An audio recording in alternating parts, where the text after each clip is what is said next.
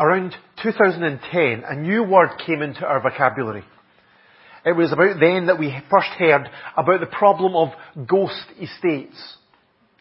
These housing estates were started during the housing boom, but when that bubble burst and those builders went bust, they were left partly finished, partly occupied, or even just completely empty. At the height of the problem, it was estimated that there were as many as 300,000 empty homes in Ireland, in more than 2,800 estates. Of course, by now, some of them have been completed and have been now filled, but some remain, including one just up our way, up by Vinegar Hill. It's still a half-finished estate. Now, we're not the only country that's had that problem either. In Spain, there were also many apartments and other residential areas that were just never finished or never occupied. But the biggest problem is estimated to be in China, where there's not just ghost estates, there are ghost towns. Huge towns have just never been finished, never been occupied. Ghost shopping malls. And even if you see the bottom right quick picture, a ghost theme park, like a Disneyland that was built and never occupied. When God created this world, He didn't make a ghost estate. He didn't make an unoccupied world. Isaiah 45 says this, verse 18, about the Lord. He did not create it to be empty, but formed it to be inhabited. So last week, we were looking at those first 3 days of creation. And we saw how God formed what was formless, creating separations and structures and systems. And we saw how all of this reflects the nature and the glory of our God, because our God is not a God of disorder. But this week we're going to look at the second 3 days of creation. Day 4, 5 and 6. To see how God filled what was formed. To again reflect and magnify His nature and His glory.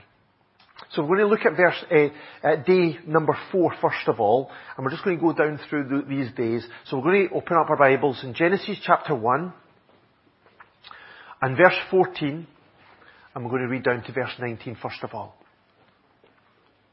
And God said, "Let there be light in the expanse of the sky, to separate the day from the night. And let them serve as signs to mark seasons and days and years. And let them be light in the expanse of the sky to give light on the earth." And it was so.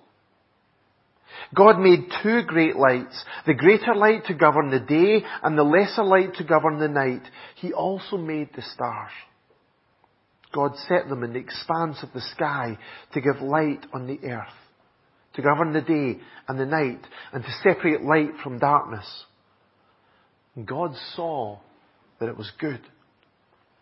And there was evening, and there was morning, the 4th day. On day 4, God made the sun and the moon and the stars.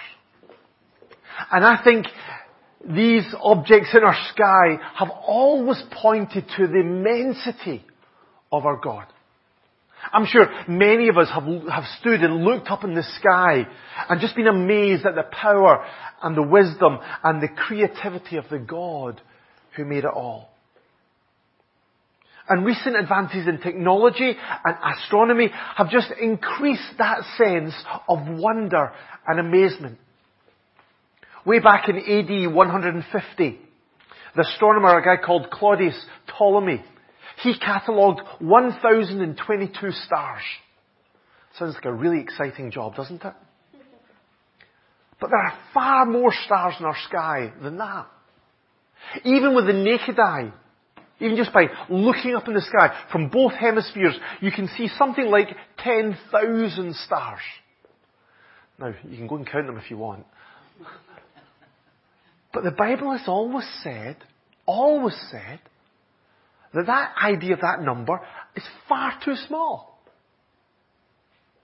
God promised to Abraham that his descendants would be as numerous as the stars in the sky and as the sand on the seashore. Now, of course, there are much more sand on the seashore than 10,000 bits of sand. And now with the help of modern telescopes, we can understand something of what God meant here. Now, I don't think any astronomer would claim to know exactly how many stars there are in our sky, but it's estimated to be something like 10 to the power of 22. Okay, 10 times 10 times 10 times 10. Or 10 billion trillion. And even in our own galaxy, it's estimated there are something like 100 billion stars. And yet the Bible says that God did not only make them through the power of His Word, but that He determines the number of the stars and calls them each by name. No wonder that psalm goes on to say, "Great is our Lord, and mighty in power. His understanding has no limit." The vastness of this universe is beyond our comprehension. But it's not beyond the comprehension of our amazing God. But of course, modern science does present a problem to a kind of simple, literal interpretation of this day of creation. Because as we've learned about how far away those stars are from the earth, it would appear that it would take billions of years for the light of those stars to actually get here. So when we look up in the sky, it's as if we're seeing the past. Because that light that came from those stars came all that distance away. So the fact that we can see them proves to many people that our universe must be billions of years old. Now, I don't think there's a simple answer to this.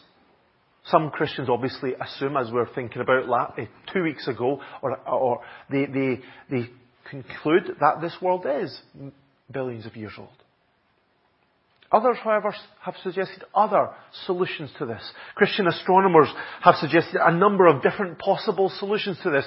You can go on our website, I'll point you to if you want to read all about it, because it's mind-boggling.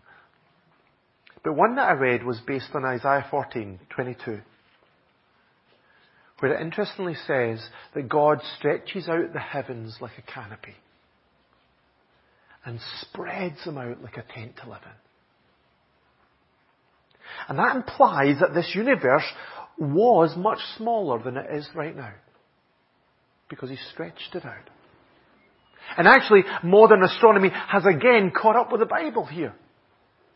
Because most astronomers will accept that the universe is expanding. Now, they'll say it's taking a lot longer for it to expand, but they recognize and they can see the evidence of this expanding universe. But for me, the ultimate answer to this problem is, if God can create those stars, if He can number them one by one, then my God can bring the light from that star to this earth, even although it's billions of light years away. And that is God's created purpose, declared purpose in creating this vast universe, isn't it? To bring light to the earth. And it also helps us to answer another question that we can have with day 4. And I'm sure many of you have thought of this. I know some of you have even asked me about this, and I promised to try and answer it this morning. That is, on day 1, God created light. God said, "Let there be light." And there was light. Genesis 1 verse 3. And God separated this light from darkness, and He created the very first daylight. And so there was evening and there was morning on those first 3 days. But it wasn't until day 4 that God made the sun and the moon and the stars that in our experience are necessary for that light and for that day and night. Now for some people, that's just proof that Genesis chapter 3 or Genesis chapter 1 should not be read as the chronological record of how God made the world from day 1, day 2, day 3, day 4. But I don't think that's necessarily the case. Just because our world functions one way today does not mean that it was impossible for God to do things differently in the past. It's one of the big mistakes of modern science today, to look at today and say, well, this is how it is today, so this is how it has always been. But if God is really the God who created this world from nothing, is it not possible for God to provide light, dawn and dusk, without having the presence of a sun? Are we really saying that's impossible? A couple of weeks ago we read, Sovereign Lord, you made the heavens and the earth by your great power and your outstretched arm. Nothing is too hard for you. So we're going to go against that by saying, well, God, we can't understand it, so you couldn't have done it. So maybe instead of saying that it's impossible for God to provide light without the sun and the moon and the stars, we should maybe ask, why did God do this? Why would God create the sun, the moon and the stars on day 4 if He created the light on day 1? And I think that one answer comes from the fact that God didn't name the sun and the moon and the stars here. Did you notice that? We talked about last week about how in the day 1 and day 2 and day 3, God names things. As the sovereign, He gives names to the different objects and the different aspects of His creation. But here, He simply referred to them as the greater light and the lesser light. He won't use their names. And it seems that God is being very careful here so that we will not elevate these lights to something more than they are. Because in the neighbouring cultures to the nation of Israel, the sun and the moon were looked on as some of the important gods that they worshipped. They bowed down and worshipped the sun or the moon god. And then the stars, they were often credited with controlling human destiny. And lots of people believe that today, don't they? I'm sure in most of newspapers you can find the horoscope page where people read it and say that that's how they're going to make their decisions in that day based on what people say about the stars and all that kind of stuff.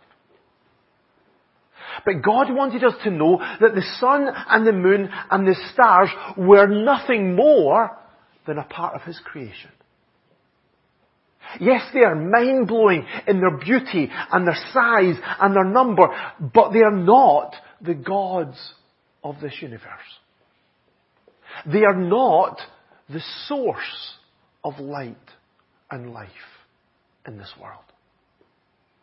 And they do not control our destiny. And so they are not to be worshipped. They are not to be honoured.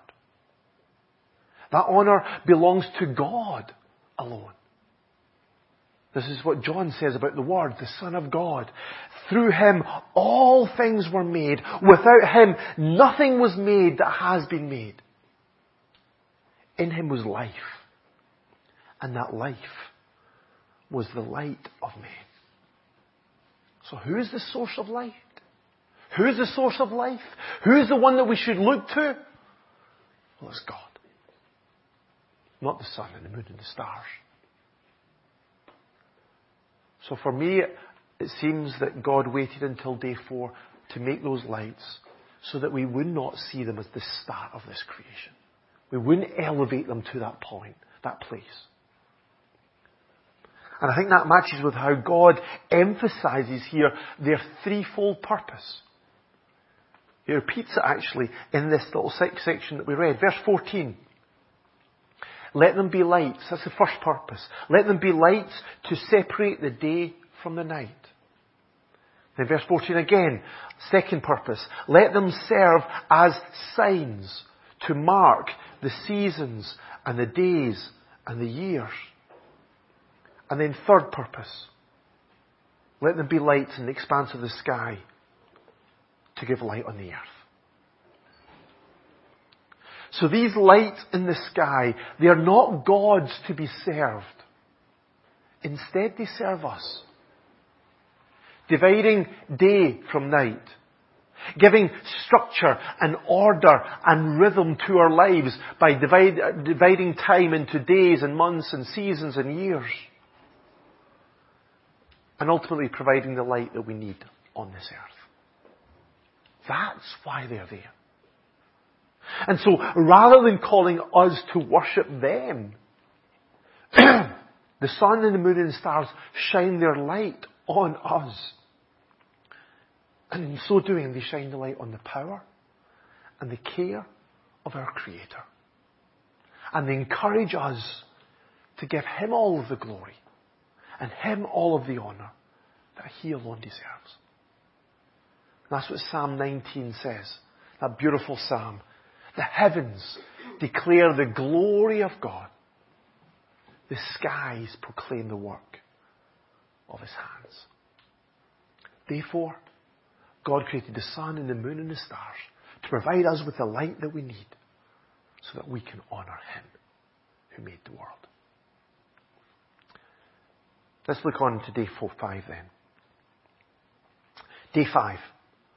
God filled the sea and the sky that He formed on day 2 with an amazing diversity of swimming and flying creatures. So we're going to read from verse 20 down to verse 23. And God said, "Let the water teem with living creatures, and let birds fly above the earth across the expanse of the sky."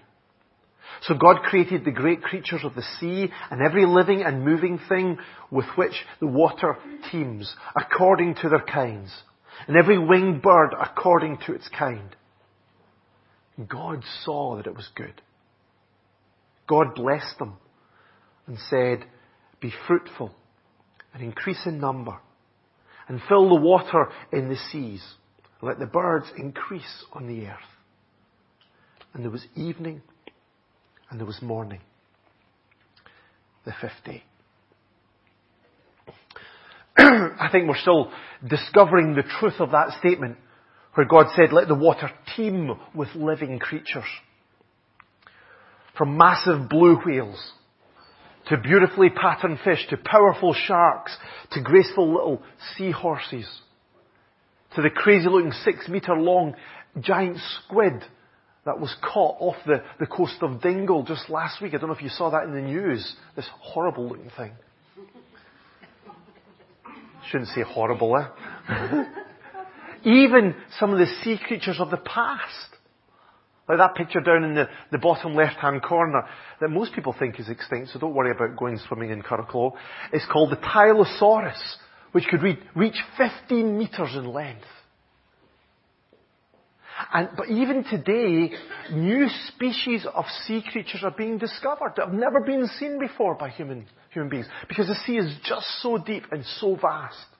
Just last year, researchers from the University of Southampton and the Natural History Museum in London reported that they found 6 previously undiscovered species around hydrothermal vents in the Indian Ocean, including a kind of hairy-chested crab, 2 species of snail, and a new species of scale worm.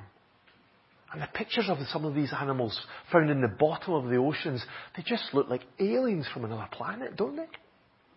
Just wonderful creatures.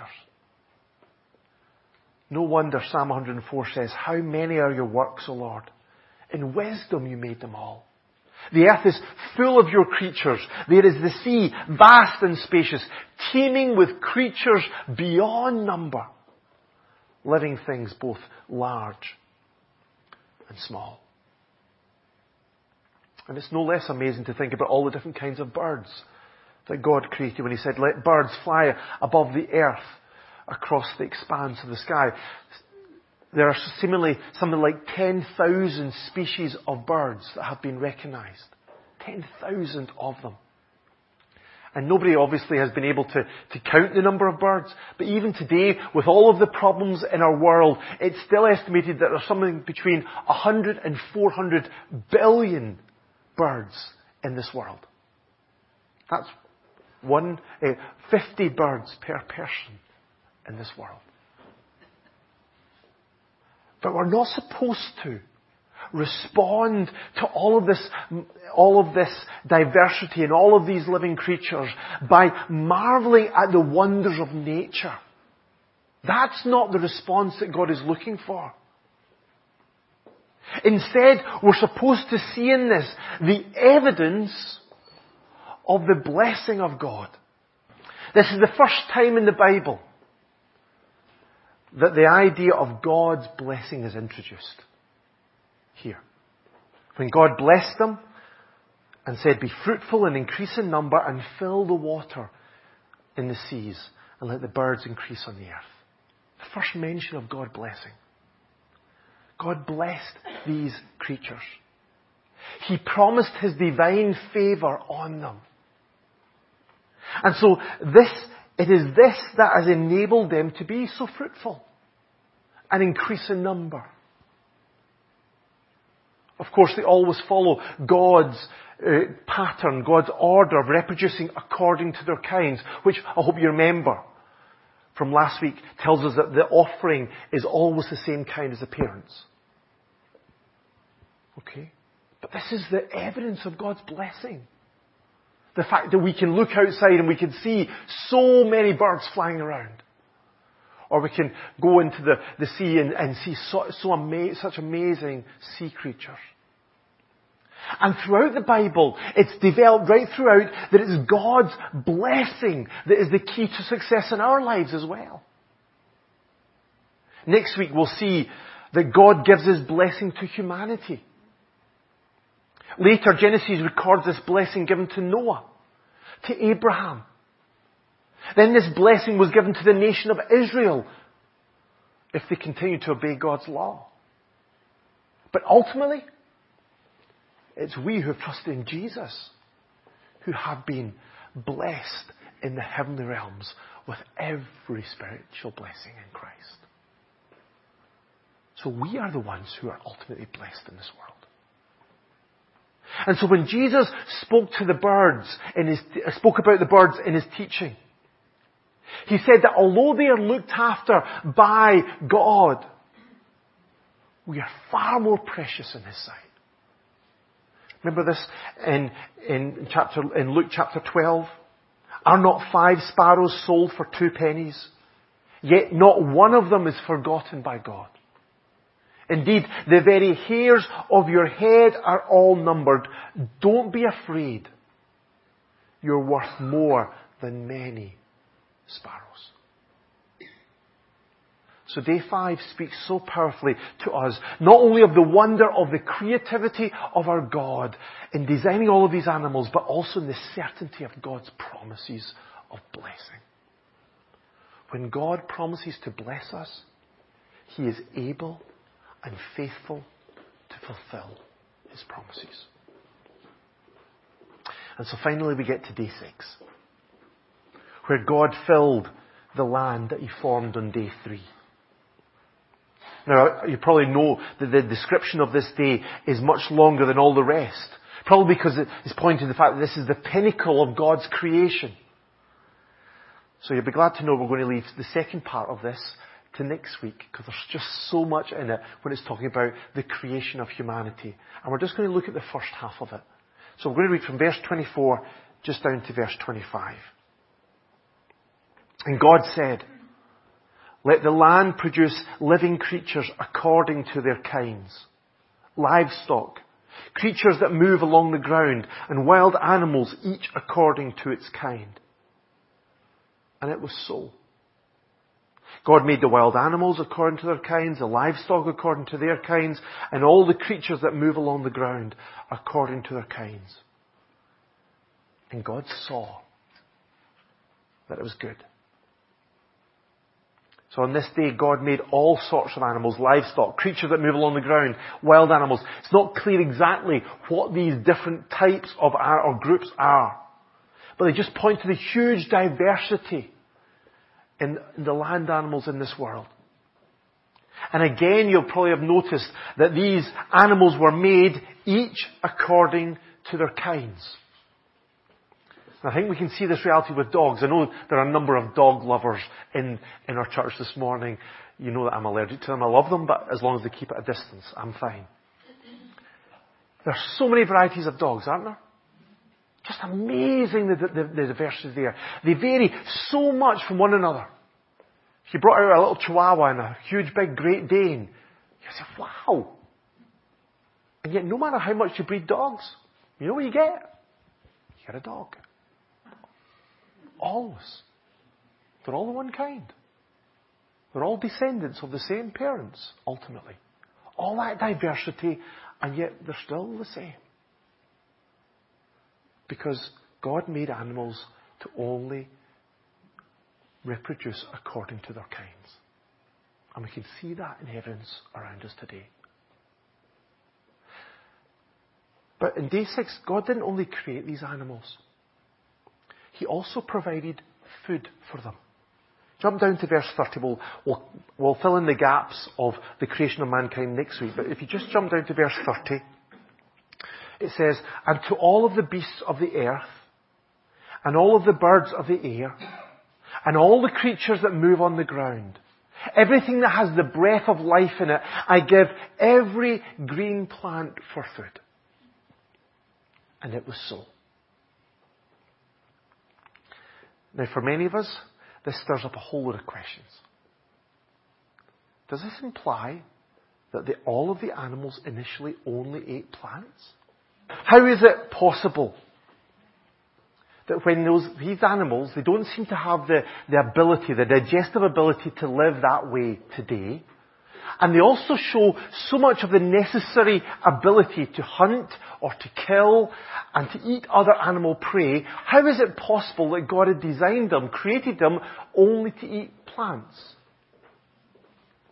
Now, I don't think the Bible gives us a full answer to this.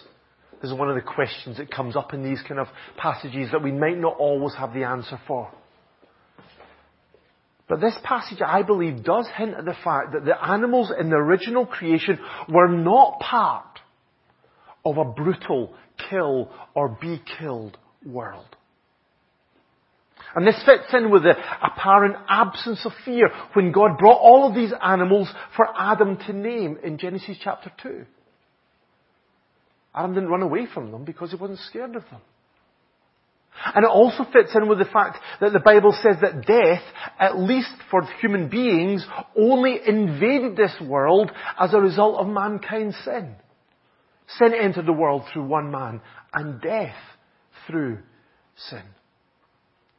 And it also fits in with the prophecies that one day, when Christ reigns supremely on the earth, the wolf will live with the lamb.